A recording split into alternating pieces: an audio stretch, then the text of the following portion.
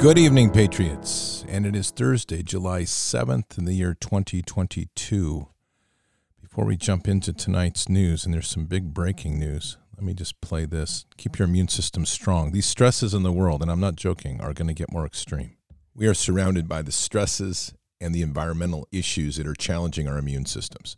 And keeping our immune systems strong is essential to maintaining a strong position in this fight. Expedition Coffee was designed specifically to not only give you that energy boost you need that will sustain you across the entire day, while boosting your immune system and help maintain a mental focus throughout the day. You can find Expedition Coffee, XPED, Expedition Coffee at expeditioncoffee.com. And there you'll also find a full range of products that are designed to work as a full health ecosystem, all designed to reclaim your personal health sovereignty. Those products include the Gut Health Triad, which helps heal and seal your gut. Leaky gut is one of the critical causes of sickness in our nation. You also have Immune XP, which is an immune booster based on pinecone extract with high levels of vitamin C. Earth, which is a nutrient powder, giving your body a full complement of nutrients you need. Just mix it with water, drink it like a shake. Do that once a day. And Pure 47, one of the most refined silver extracts on the market that can isolate most of the pathogens that you'll encounter. The products on expeditioncoffee.com are all designed to give you back the strength in your immune system to not only endure the challenges to the immune system, but to dominate and to rise above to reclaim your true health sovereignty. So check out Expedition, XPED, expeditioncoffee.com. So, Patriots, the first thing of news tonight is Minister Shinzo Abe of Japan has been assassinated. He was shot by a suspect who apparently is now arrested that used what appears to be a custom-made sawed-off shotgun at close range. And this happened just earlier tonight. It's interesting to note that one of the accounts that I follow that I've had many people tell me is a spoof account, which is Ezra Watnick, I believe it is. I'll find it here in a minute. On Telegram, forecasted this back. Ezra Cohen. I'm sorry, that's the name of the account. Ezra A. Cohen. That account in May stated international assassination warning, and then added, "We need to remember to spread the word to fight for change, and that's what keeps me alive." So, some good intel around there if we continue to look and listen. It's important. The first report of this I got tonight from General McInerney, which is something else. So we are in these sorts of things that we're going to see a lot more of, and it's going to require that we stay focused on prayer and not vengeance. And I'm going to talk towards this a lot in the coming days and weeks, because what they're trying to do is provoke civil war in every location they can. And what has happened here in the United States is they've had major failures. And this is their main target, is to topple the United States. They always being the cabal, which at this point in time, and one of the reasons we'll continue to pray for the exposing of the plotters, not just the plot, but we really don't have a handle on the specific instigators of this. We have indications that it's people related to intelligence or the Jesuit order or big pharma or centralized banking. We know that they're all involved in one way or another, but there are real live people that are connected directly to these issues that have planned them out and executed and arranged for the execution of these. And we need to continue to pray and do our research at the same time to expose the plotters. Now, it's interesting to note that last night on Fishers, we prayed for the exposing of the plot and the plotters. And today, many things started to show up on the web and on the news feeds. And I just always, when I look at something like that, I find it very powerful. It's God responding. And because something like this is so interconnected and so layered that it's going to take layers of exposure. And it's going to have to continue to pour out for us to comprehend the magnitude of what we're dealing with here. and it is massive. We have obviously an open betrayal by our Department of Defense, which is now starting to expel great soldiers for refusing to take the shot. I don't see that at this point, I don't see that as a negative. And I know for those soldiers, and you're all in our prayers. Every one of these soldiers are in our prayers that have taken the choice to not take the jab. God bless you. But our prayers are with you, but at the same time, I'm just going to say this to the soldiers. If you're listening, God has a plan for you. We're with you, and understand that the world is separating, that we're in the middle of bifurcation, and it's literally the threshing floor. And as we hit that threshing floor, there's going to be a lot of crazy things that happen. And even now in Japan, and they're not predominantly a Christian nation, that there's a strong Christian element there. We need to continue to pray for these countries as the attempts are made to destabilize and provoke violence among the people.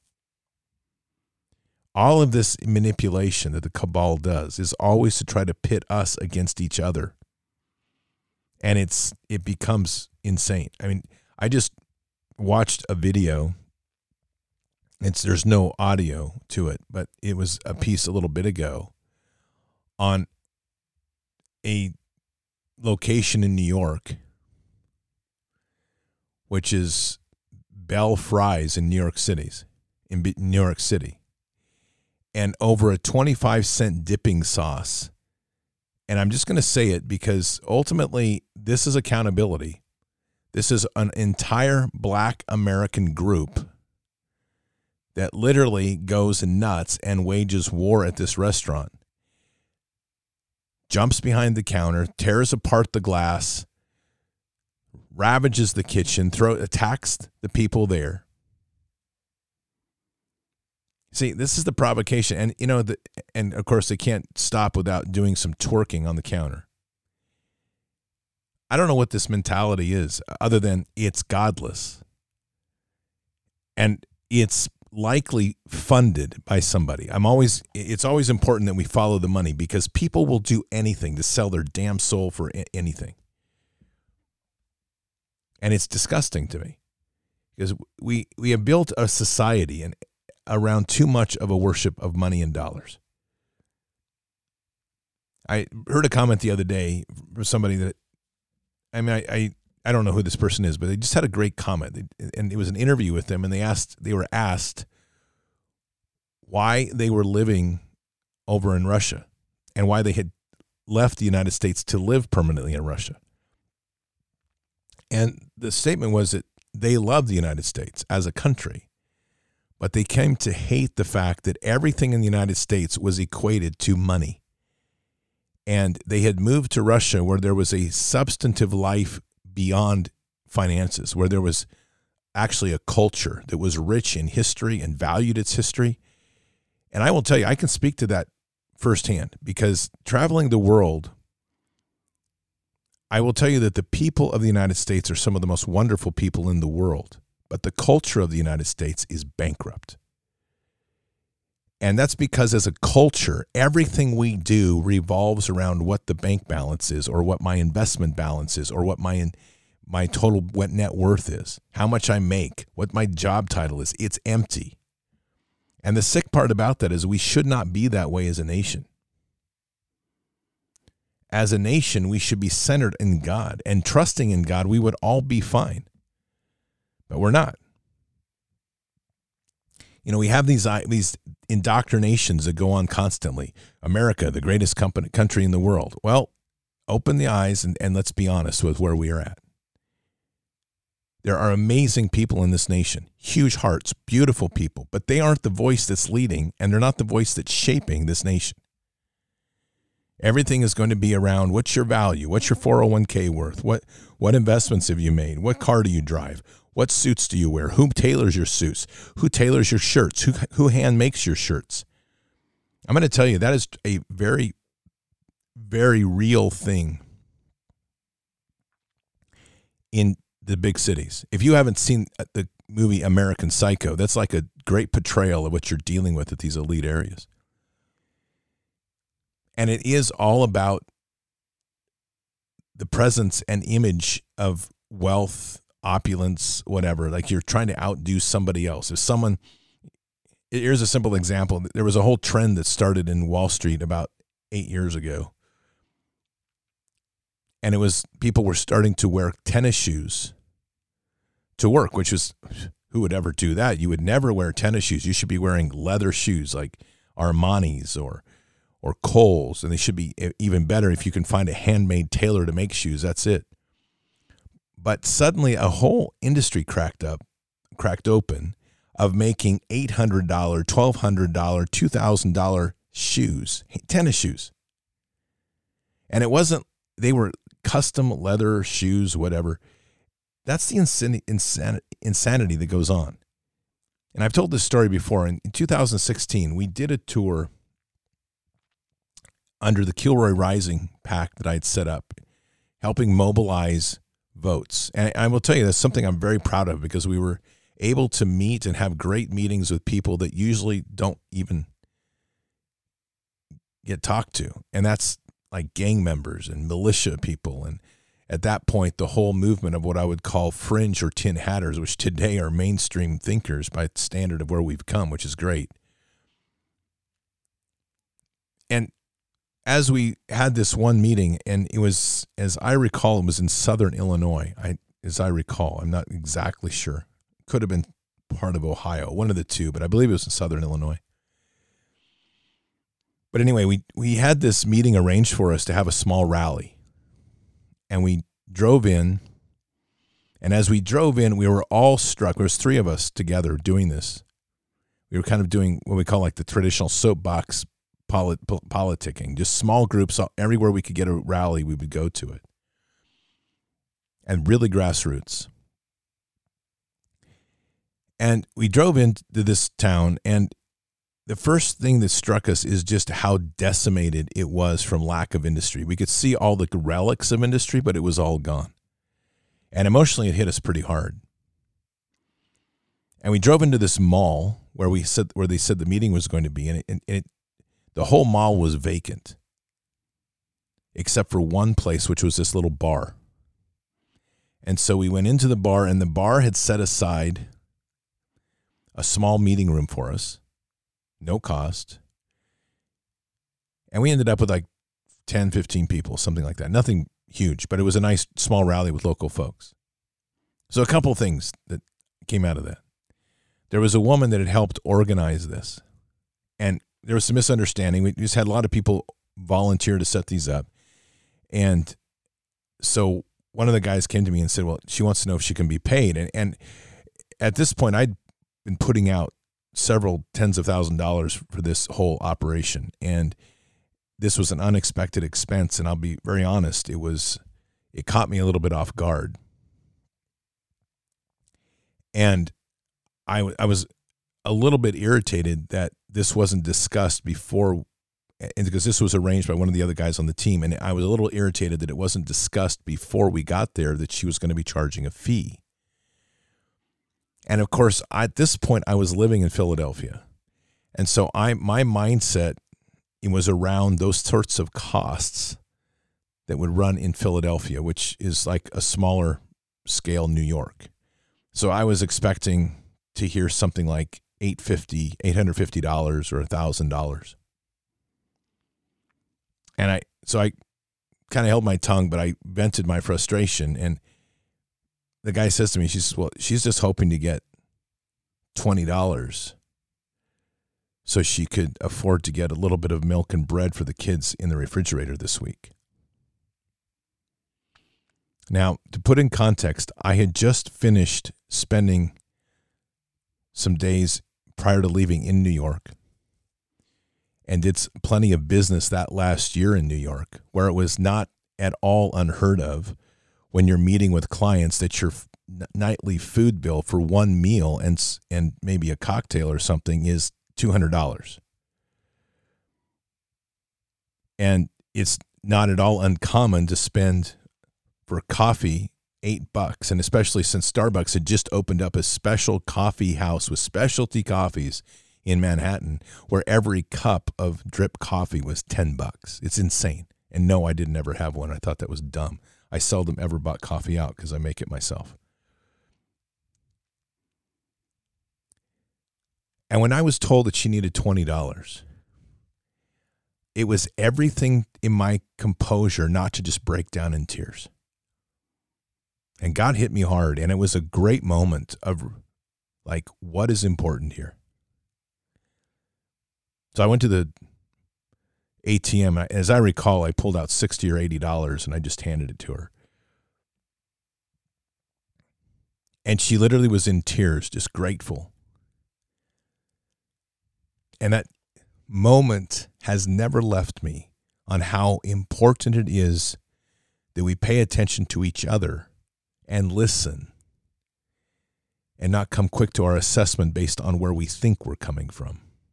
But more importantly, how great of a country we are. This person was doing everything they could for this nation, which wasn't in scale of things. They brought in 10 or 15 people, but they did the effort to go out and organize an event place and get it ready. And then as we were finishing up, we had a chance to talk to our server, who was also doubling as the bartender in the other part of the place, because it was like a family section with a bar section in the back. And she had a bachelor's degree. She had 2 children at home. And the best job she could get was what she had there. And no matter, even if it wasn't paying that much, at least it brought in some money. And this is while at New York, they're piddling around, spending $10 a cup on coffee. She's lucky if she brings home $10 an hour.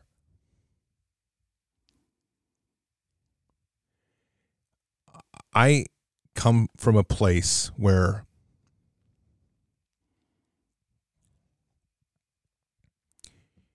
three times, actually, in my life, I've lost everything. And it's not easy. One was from a divorce. One was a decision to go to Afghanistan. But to do that, I had to give up everything. Literally, I had to shut my business down. I had to commit to it. And when I got back from Afghanistan, I didn't have an income flow. I was literally house sitting for some people and sleeping on people's sofas until I got my feet underneath me. But I took that risk. And the third time was after my event in August of 2017, when I got blasted and got thrown in jail for 20 days. I lost all means of developing an income for almost a year and a half because of what the media did to me and slaughtered my reputation and name for what eventually was completely dismissed and thrown out of court. But that's what they do to people, and that's what the system does to people. And all along here, I can only turn and tell you that each time God brought me closer to him, and each time I learned to listen a little bit better, and each time I was humbled, he gave me all that I needed. That's a long ways from where I started this discussion, because we started about violence in a restaurant and the money that we consume ourselves with. But that's exactly kind of the point. As a nation, we're incredible people. We really are. I will tell you, in traveling the world, there are few people I've met that I could say that are better people than Americans. And I'm not talking about the stereotype, make big money America. I'm talking about the down-home, honest Americans that aren't loud. They're just hardworking. They care for each other. They'll break bread. But I've also been humbled by some of the greatest kindness as I've traveled around the world. And deeply humbled with people that really don't have money to share. One of the most heart-wrenching moments afterwards, because I didn't realize what had happened until afterwards, was in Afghanistan, where we were invited, myself, a sergeant, and a captain. We, all three of us, were invited to a shura in a little village. And we accepted, and when we got there, it became evident that they were honoring us as the team nearby to protect their village. But I'm going to tell you, what they served us was hardly digestible, not because they wanted to give us bad things, but because that's all they had. And yet we knew the minute that was served, that what we were taking from them was their small modicum of ration that they had for probably the next couple of months. And yet they shared it. And why did they share it? Because in the world of Pashtunwali, a guest, which that would include us since we came there to help protect the village, a guest is a gift from God. And no matter how much it costs you, you always open your door and welcome them and share. So I say that too because there's great wisdom around the world that as we put ourselves deep within the walk of Christ, we can't be shutting off people of other faith. We get a very intentional and shaped narrative that comes through a very seditious and evil media that intends to keep us apart. There's something like 1.2 billion Muslims in the world. Out of that, there is a core element that has grown massively, thanks to our CIA and others, of a radicalized Muslim movement that's about 200 to 300 million. The rest of them are traditional Muslims. Look, I don't like the Muslim faith. But that's irrelevant, because those in Islam are not all radical, but you would never know that if you listen to our media. And you would never appreciate how much radical Islam has grown unless you realize the sort of crap that we've done to them. And it's interesting to note that one of the quotes from Osama bin Laden was that, regardless of what 9/11's truth is, his comment was, the United States must now be attacked because it has become, and he used it that way, the great Satan. I think we can be fairly honest with ourselves right now, that if we're looking around and being honest with what our government is, not our people, that's why I'm making this distinction. Our government is like the heartbeat of Satan.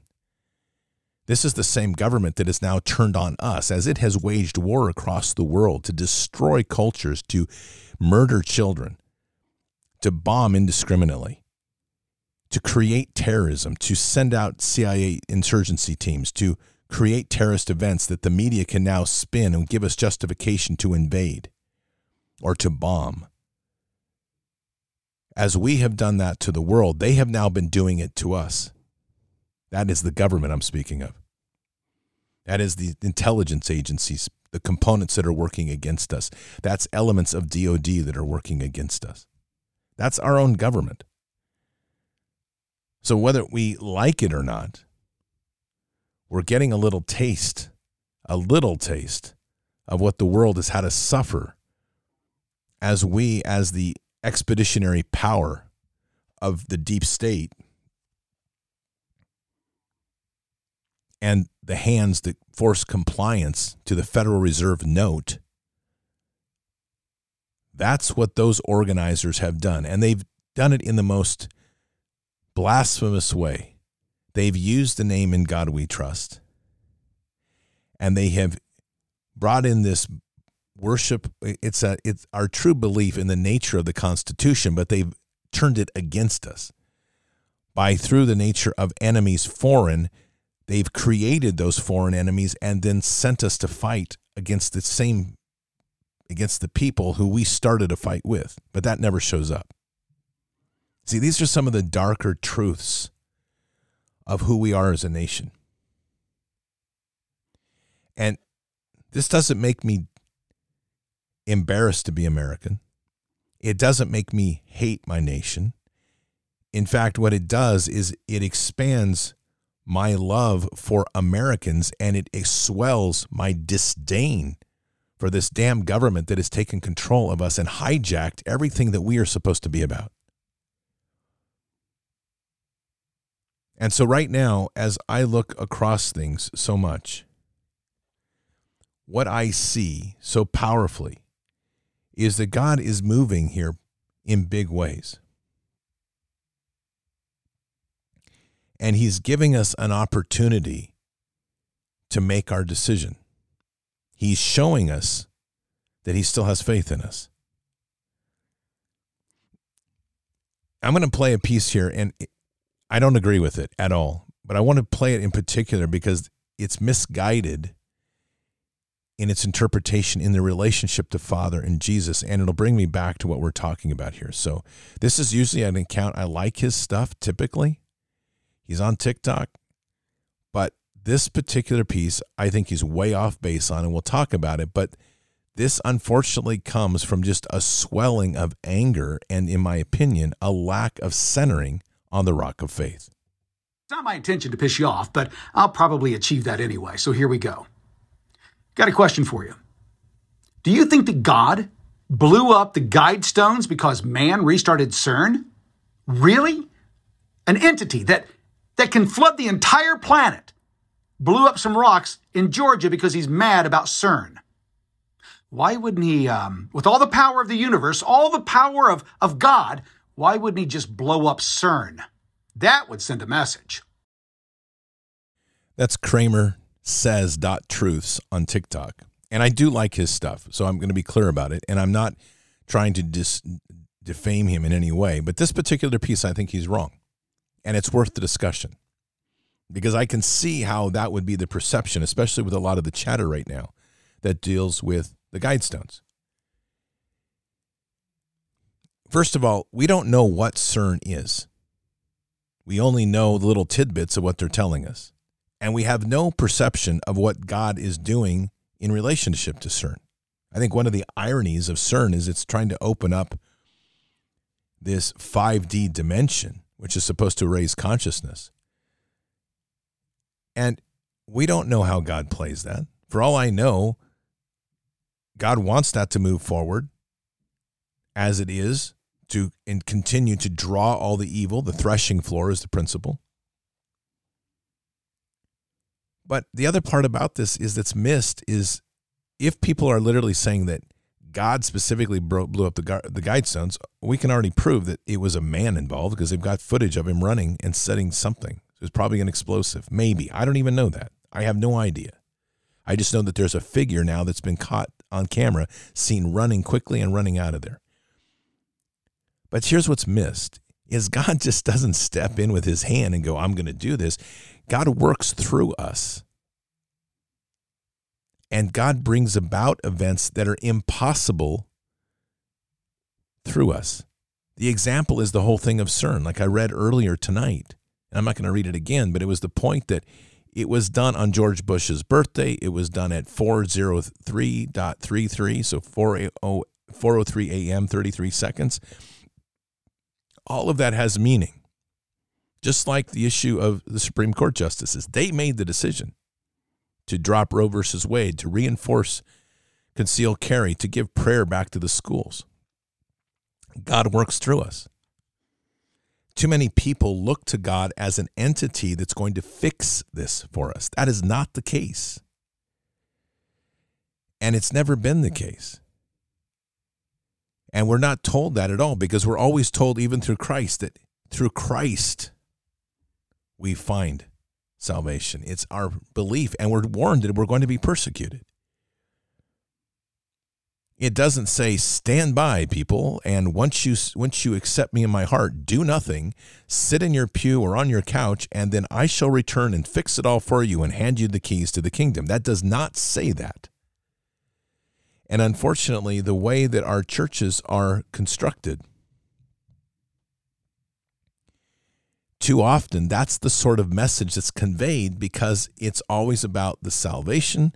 And ultimately, like I criticize so often, and I will criticize it till the end of my days or the days it stops, is it's salvation, but don't forget to drop $20 in the damn pot. Again, what's the core of all this? It's always centers back to the money. And that's Babylonian magic right there. So as God moves through us and works with us, we have to spend time listening to God. Each of us has a unique relationship with Father. That is the gift that we're given. I know some people that have regular visions of Jesus or meetings with God. That's not the way God works with me.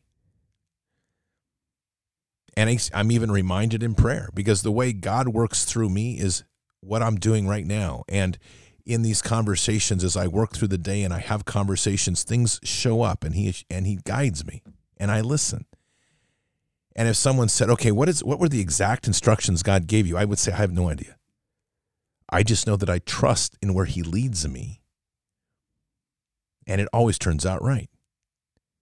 And that's the big thing, because we know that its center point to this relationship with Father is fear not and have trust. And right now, more than ever, the examples that we set as a nation, which can return the light to the hill for the world to see, is for us to be vigilant, to be vocal, to be staunch in our belief and never bow to this garbage that they're putting onto us, to set an example to the world that there is a lines that we will not cross, that we will not obey or deal with evil. We are not going to try to compromise with evil, but at the same time, not to forget each other. And that means that at certain times, there's going to be difficult decisions that are going to be made. One of those, and I played it in the previous show, and I'll go ahead and pull it up now. And it's worth hearing this, because I think this is a good contextual issue of some of the difficult decisions and the need for us to stay together. So here we go. Ladies and gentlemen, fasten your seat buckles. We're going for a wild ride on this flat plane, baby. Truckers in Cali, remember they said they were going to make it illegal for the truckers to operate as independent contractors in that state. Basically saying, hey, it's illegal, you can't do it, you have to shut your business down, done. You have to go work for a corporation or the big man or whatever. Well, they tried to push a bill up on the Supreme Court, Assembly Bill 5, AB 5, and the Supreme Court did not take it. And now they are on break for like 3 months, right? So, in the next week, that's going to happen. The truckers in Cali, that's independent contractors, owns their own LLC, whatever, they're not going to be able to operate at all. So what have they said? That's fine. We'll just move out of the state. We'll set up our business in another state, and all of us are banding together, and we will never deliver another product to Cali again. And there's 70,000 plus of them. So if you live in Cali, I'm sorry, brace yourself. And I see that as completely right action for a couple of reasons. One, a class of people is being persecuted, so they're doing what they need to do the right thing, to continue with their livelihood. But they've been forbidden by a governance that says if they work in the state, they have to work for a corporation. That's nationalizing an industry is all that is. That's socialism and backdoor. So California as a whole is going to suffer a consequence. If I look at this from a lens, from a higher level optic, like move that up to 75,000 feet, man, it sure looks a lot like that's God working. Like, okay, you all have a problem. You all need to fix it, because those that were serving you are now being abused. And where is that collective voice to stand up for them and speak out? That's pretty profound. And again, this isn't where God did this. This is God working through us to shift the world. God's playing his hands. He's opening up. It's for us to see more and more how this is coming together. And there's phenomenal things happening. We have to remember that God many times will use evil and let evil flow through. The Babylonians invaded the Jews, and God let that happen so that in the end he could affect everybody. As Esther was required to go into a harem and have to spend the night with the king so that he would select his most favored sexual prize. That's the bottom line. And that's really difficult for some people to accept. They're like, oh, that's evil. Unfortunately, that's not evil. That's part of a process of working in humanity, because we're all sinful and we're all corrupt in one way or another. And God has to move to achieve what he needs to ultimately save the Jews and prevent Haman from executing the plan to wipe them all out. There had to be some sacrifice done, but Queen Esther isn't going to hell. All of this is staying in tune and in touch with where God needs us to be. That means that we quit trying to export our beliefs onto others. And it means that where we are right now as a nation is we're pretty primitive.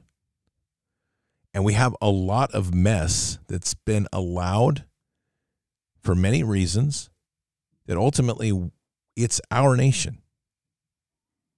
That we have to bear some responsibility for this, each and every one of us. So I'll use these numbers again, and I think they're just important to frame. This is a nation of about approximately 340, maybe 350 million, depending if they count all the illegals that have been coming in.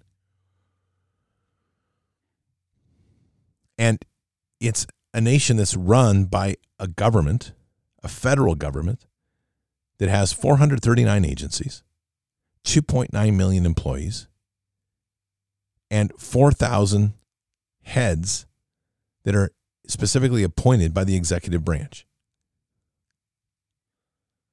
Now, all in all, that's less than 3 million people that is steering a nation of 3.5 million, or 350 million, excuse me. That's 1%, a little bit less than 1%. When you add state governance and you add other things, you probably get pretty close to 1% is leading a nation of 350 million.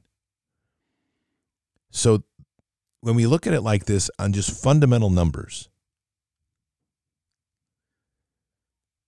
and we look at the disasters that we're having, there has to be a very significant question. How did 1% manage to railroad 350 million or so, we'll say for the sake of being accurate, 346.5 million? How did 1% of the population of 350 million manage to steer an entire nation to accept abortion as a common thing, to kill unborn babies, to accept or ignore a child sex trafficking scandal that's running at about 700,000 children a year, to be the exporters of war and violence around the world, to completely hijack an election system and no one says a thing. That's pretty phenomenal. And if you want to talk about one of the greatest brainwashing events ever in the history of the world, here we are. We have an incomplete network of control that we've accepted, and we complain, but we don't do anything about it. So let's go back to the lessons from Esther. Esther pushed back at a critical moment to Mordecai and told Mordecai that she was not, if she went in front of the king uninvited, she would lose her head if he did not accept her and hand her the golden scepter to speak. Mordecai then made the plea to her that said basically, and it was in summation, if you don't take an action, not only will all of your people be eradicated, but you will not be spared because they will come after you in the end as well. Because the plot was deep, and the plotter, Haman, and his crew were working to do just that. Esther heard that. They were powerful words, and in the end, I would say they were words in which God was speaking to her through someone. Again, God working through us. And the amazing thing about the book of Esther, the 17th book of the Bible, is that nowhere in there is God mentioned, not once. It's one of the most unique books in our entire scripture. God is not mentioned. And yet, there is so much presence in God in that entire short book of Esther. It's stunning because God moves massive events. And the critical piece to all of that is people are listening. Those that have faith in God are listening. Esther listens. And she responds and says, then to the people, have them fast, no food or drink for 3 days, and myself and my servants will do the same, and then I'll approach the king, and if I perish, I perish. Phenomenal moment in biblical stories. God's doing even better than that right now. God has had unbelievable patience with us. This is a nation that is right now, when we start to really pull back the depths of corruption in this nation, it's ugly. Again, the people are beautiful. The organized criminal cabal that's running this, it's right out of Satan's back pocket. The problem is we've allowed it to be, or we've been too afraid to stand up to it. You tell me, and I'd love to hear, I'm saying that rhetorically. I mean, I would love to hear someone to explain to me how 345 million people would be militarily conquered by approximately 3 million. The answer is it is not physically possible.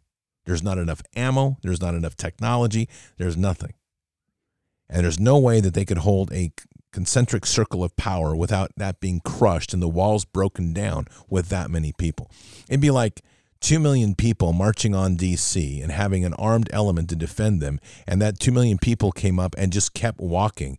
They would eventually run out of ammo. There would be people that would obviously sacrifice. And even if you didn't fire a shot in return, you would overwhelm the occupying force and you would take over the Capitol. That's a truth.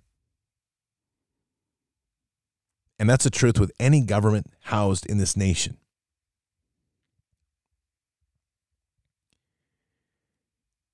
But it takes a commitment to go to another level. It takes a commitment deep within our fearlessness and our trust to walk that path. Gandhi's not Christian, and yet Gandhi led with the greatest movement and a peaceful resistance that ultimately toppled the entire British Crown's occupation of India. That isn't to say that no shots were ever fired, but the majority of the movement that Gandhi led was peaceful protest and passive resistance. And they destroyed the British Army. That's truly wielding in a framework of Christ, the sword of the Spirit. And again, we're taught in the garden that there is a moment where the sword has application. And that's how I interpret it. You can disagree with me, and that's your call. But I don't look at the Bible through a passive lens. I see Scripture as a story of unbelievable warrior-level operations with the greatest warriors God has ever pulled into the fight. We have the classics, which are more like Jericho and Joshua, or Gideon, or David, or even Moses that stands on the mountain leading his army.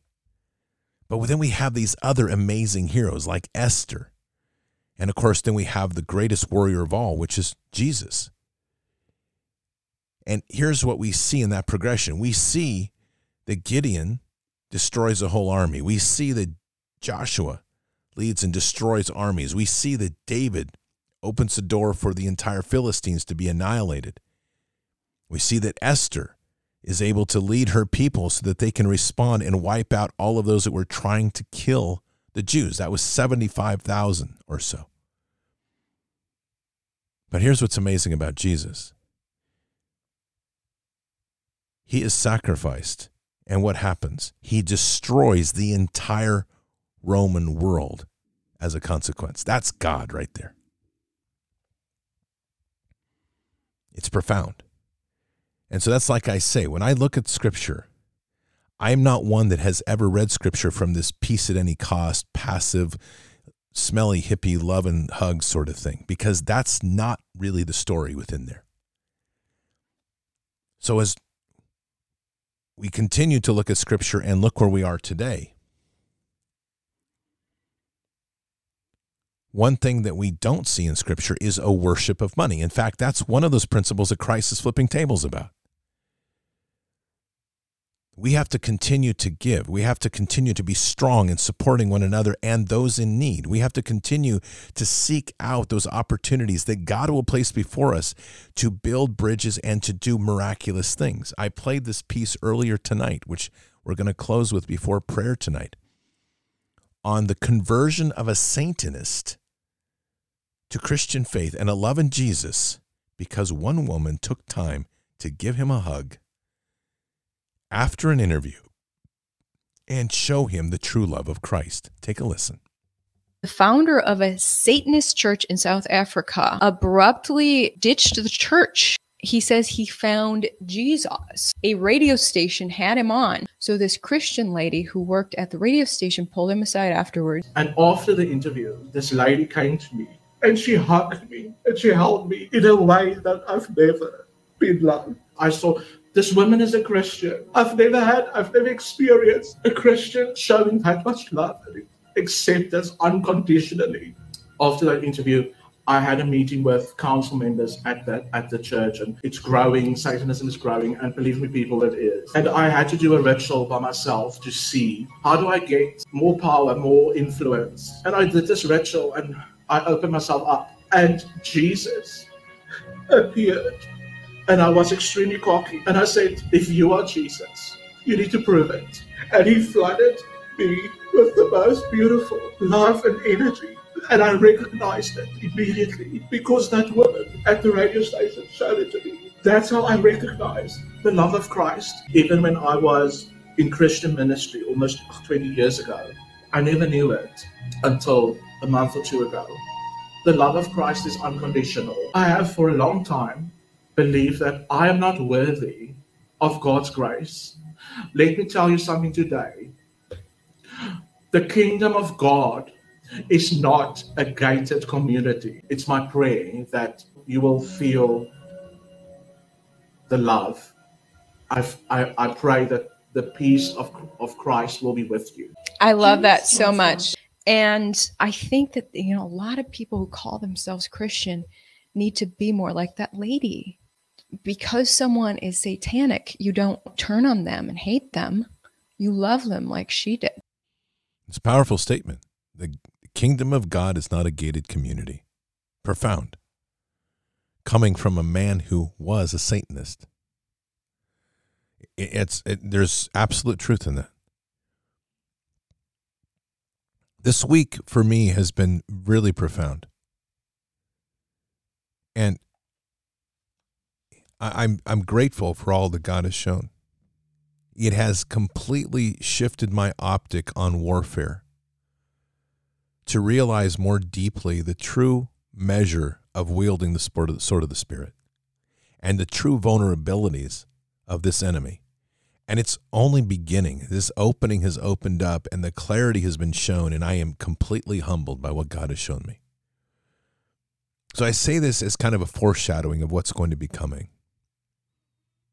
Look, I will always say, and I will continue to say, that you must fight first and wield first the sword of the Spirit, and we must always carry the sword of steel, because there's the unpredictable, and there's the moment where we ourselves are expected to defend ourselves, not become rolled up like a dead cockroach or a doormat.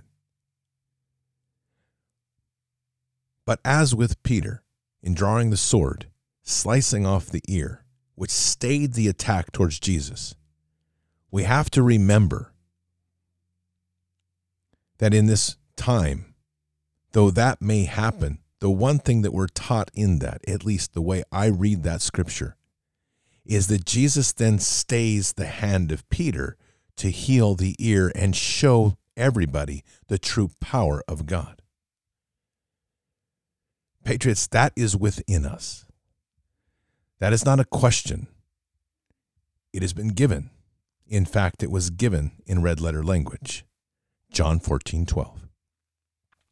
Truly, truly, I say to you, the one who believes in me, the works that I do, he will do also. And greater works than these he will do, because I am going to the Father.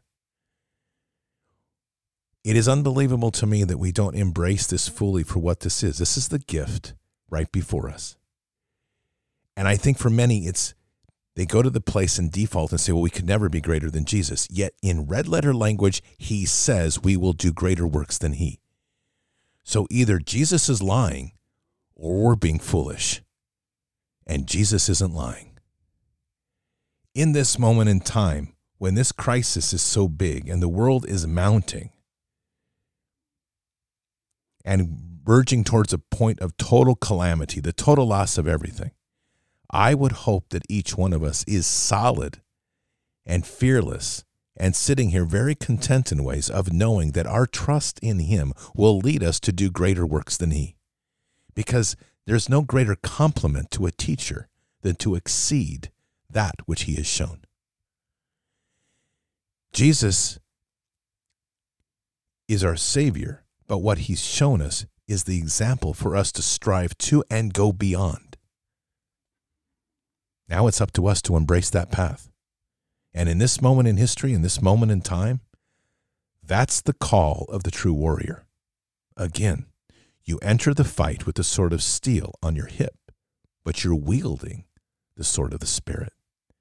And with that wielding, it is possible to do greater works than he. All we have to do is trust and truly believe in what he's given us. Let's pray. Jesus, we are just completely blessed this evening as we sit here and reflect on the words you've given us. And we just ask that you'll just sit with us tonight, hear us, and give us that comfort and love that only you can share. An unbelievable understanding, deep compassion, the agape aspect of love that opens our eyes past the division, past the deceptions, past the hatred, the anger, the frustrations, the hurt, for us to embrace the fact that this is part of the walk, that we must suffer each to our own in order for us to appreciate the gifts of Father. This is an unbelievable time of an awakening, not just in the knowledge, but in the deep spirit of who we are. And so, hear us this evening in our prayers. We want the plot and the plotters to be revealed. It's a process. And as we prayed last night, we pray again to reveal this no matter what the pain, whatever the struggle, we have to start seeing the depths of this truth so that we can be accountable for what we've been part of, and we can extend the hand of healing to bring this nation back together. Equally, Jesus, please hear us in this moment. You gave us these words in John 14:12. Truly, truly, I say to you, the one who believes in me, the works that I do, he will do also. And greater works than these he will do, because I am going to the Father. Well, Jesus, we believe in you. No more than that, we've embraced you, we've accepted you, we've been transformed through our repentance before you, and we will continue to repent as we move through our lives for the sins that we do. But Jesus, in our prayer tonight, we simply ask that those words can start becoming reality, that you can guide us to show us not only how we can do works equal, but how the opportunities can open to do greater works, not for the purpose of our ego, our self, but for the service of Father and the healing of this nation. We're humbled, we're blessed, and in many ways words fall short of what we really feel in our hearts. But you can see our hearts, and our hearts are true.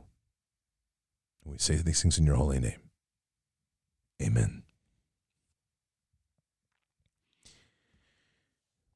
This is a real challenging time for us to accept a path that sits before us. I don't know that it's as challenging, it maybe as the word implies, but it nonetheless imposes challenges for all of us. Let me phrase it that way. Because we have to start doing some things that we may feel uncomfortable with, or we found safe haven in our frustrations, our anger, our hurt, because it's easier to hide behind anger, frustration, and hurt than it is to move past it and extend the hand where we need to go. And if we're willing to accept that, there is no question that Father will open those doors and it will challenge us. But as it challenges us,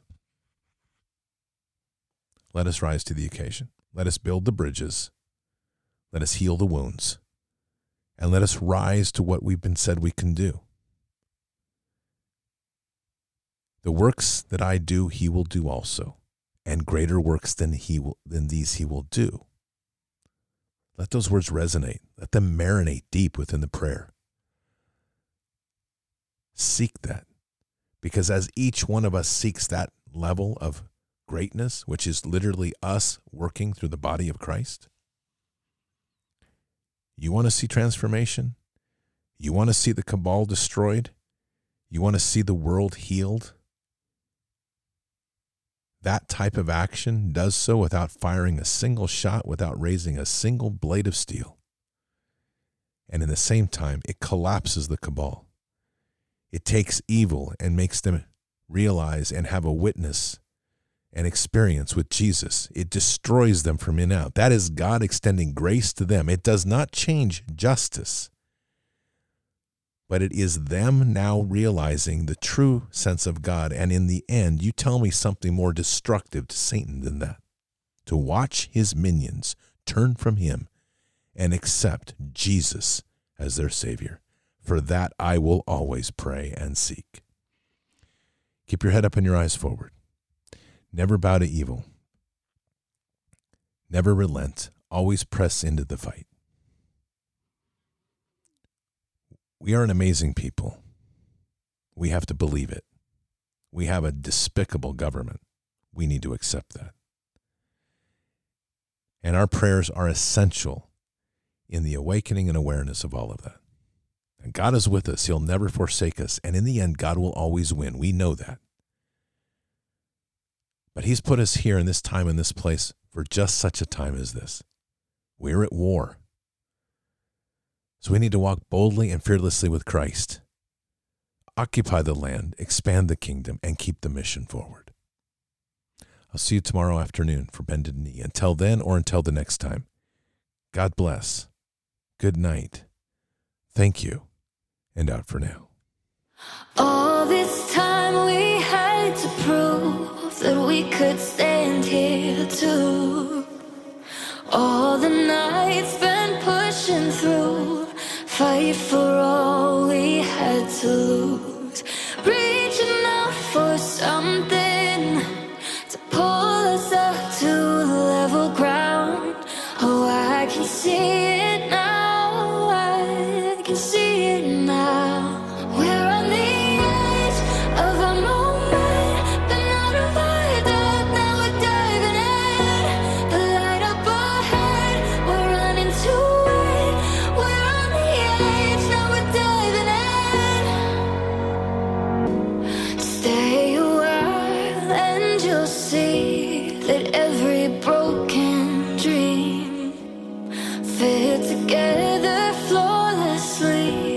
Pave the road to better things. Letting go of the moments that could only keep us down.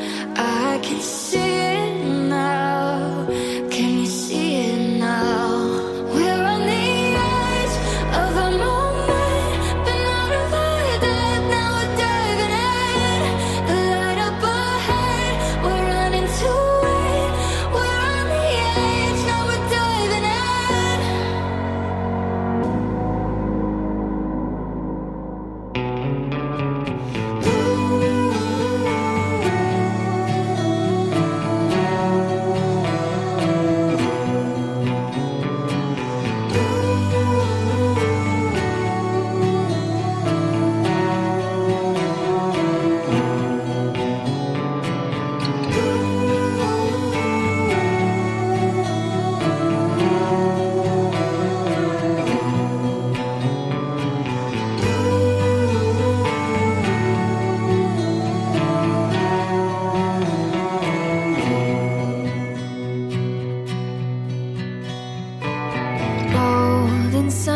it's down over the hill where the lost got found.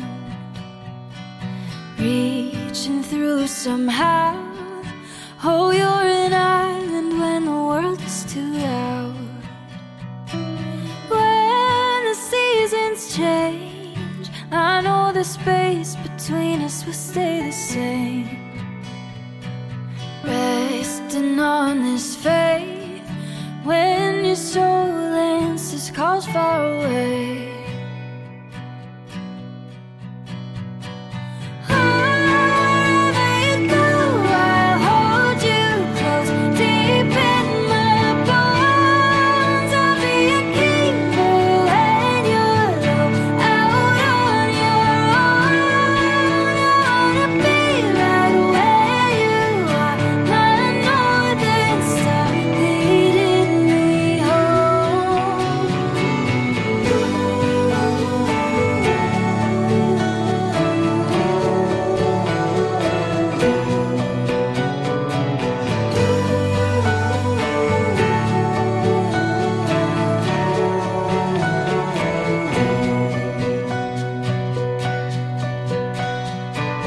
Drifting like the tides out on the freeway, let it ease my mind. We run away sometimes when belonging becomes something to fight.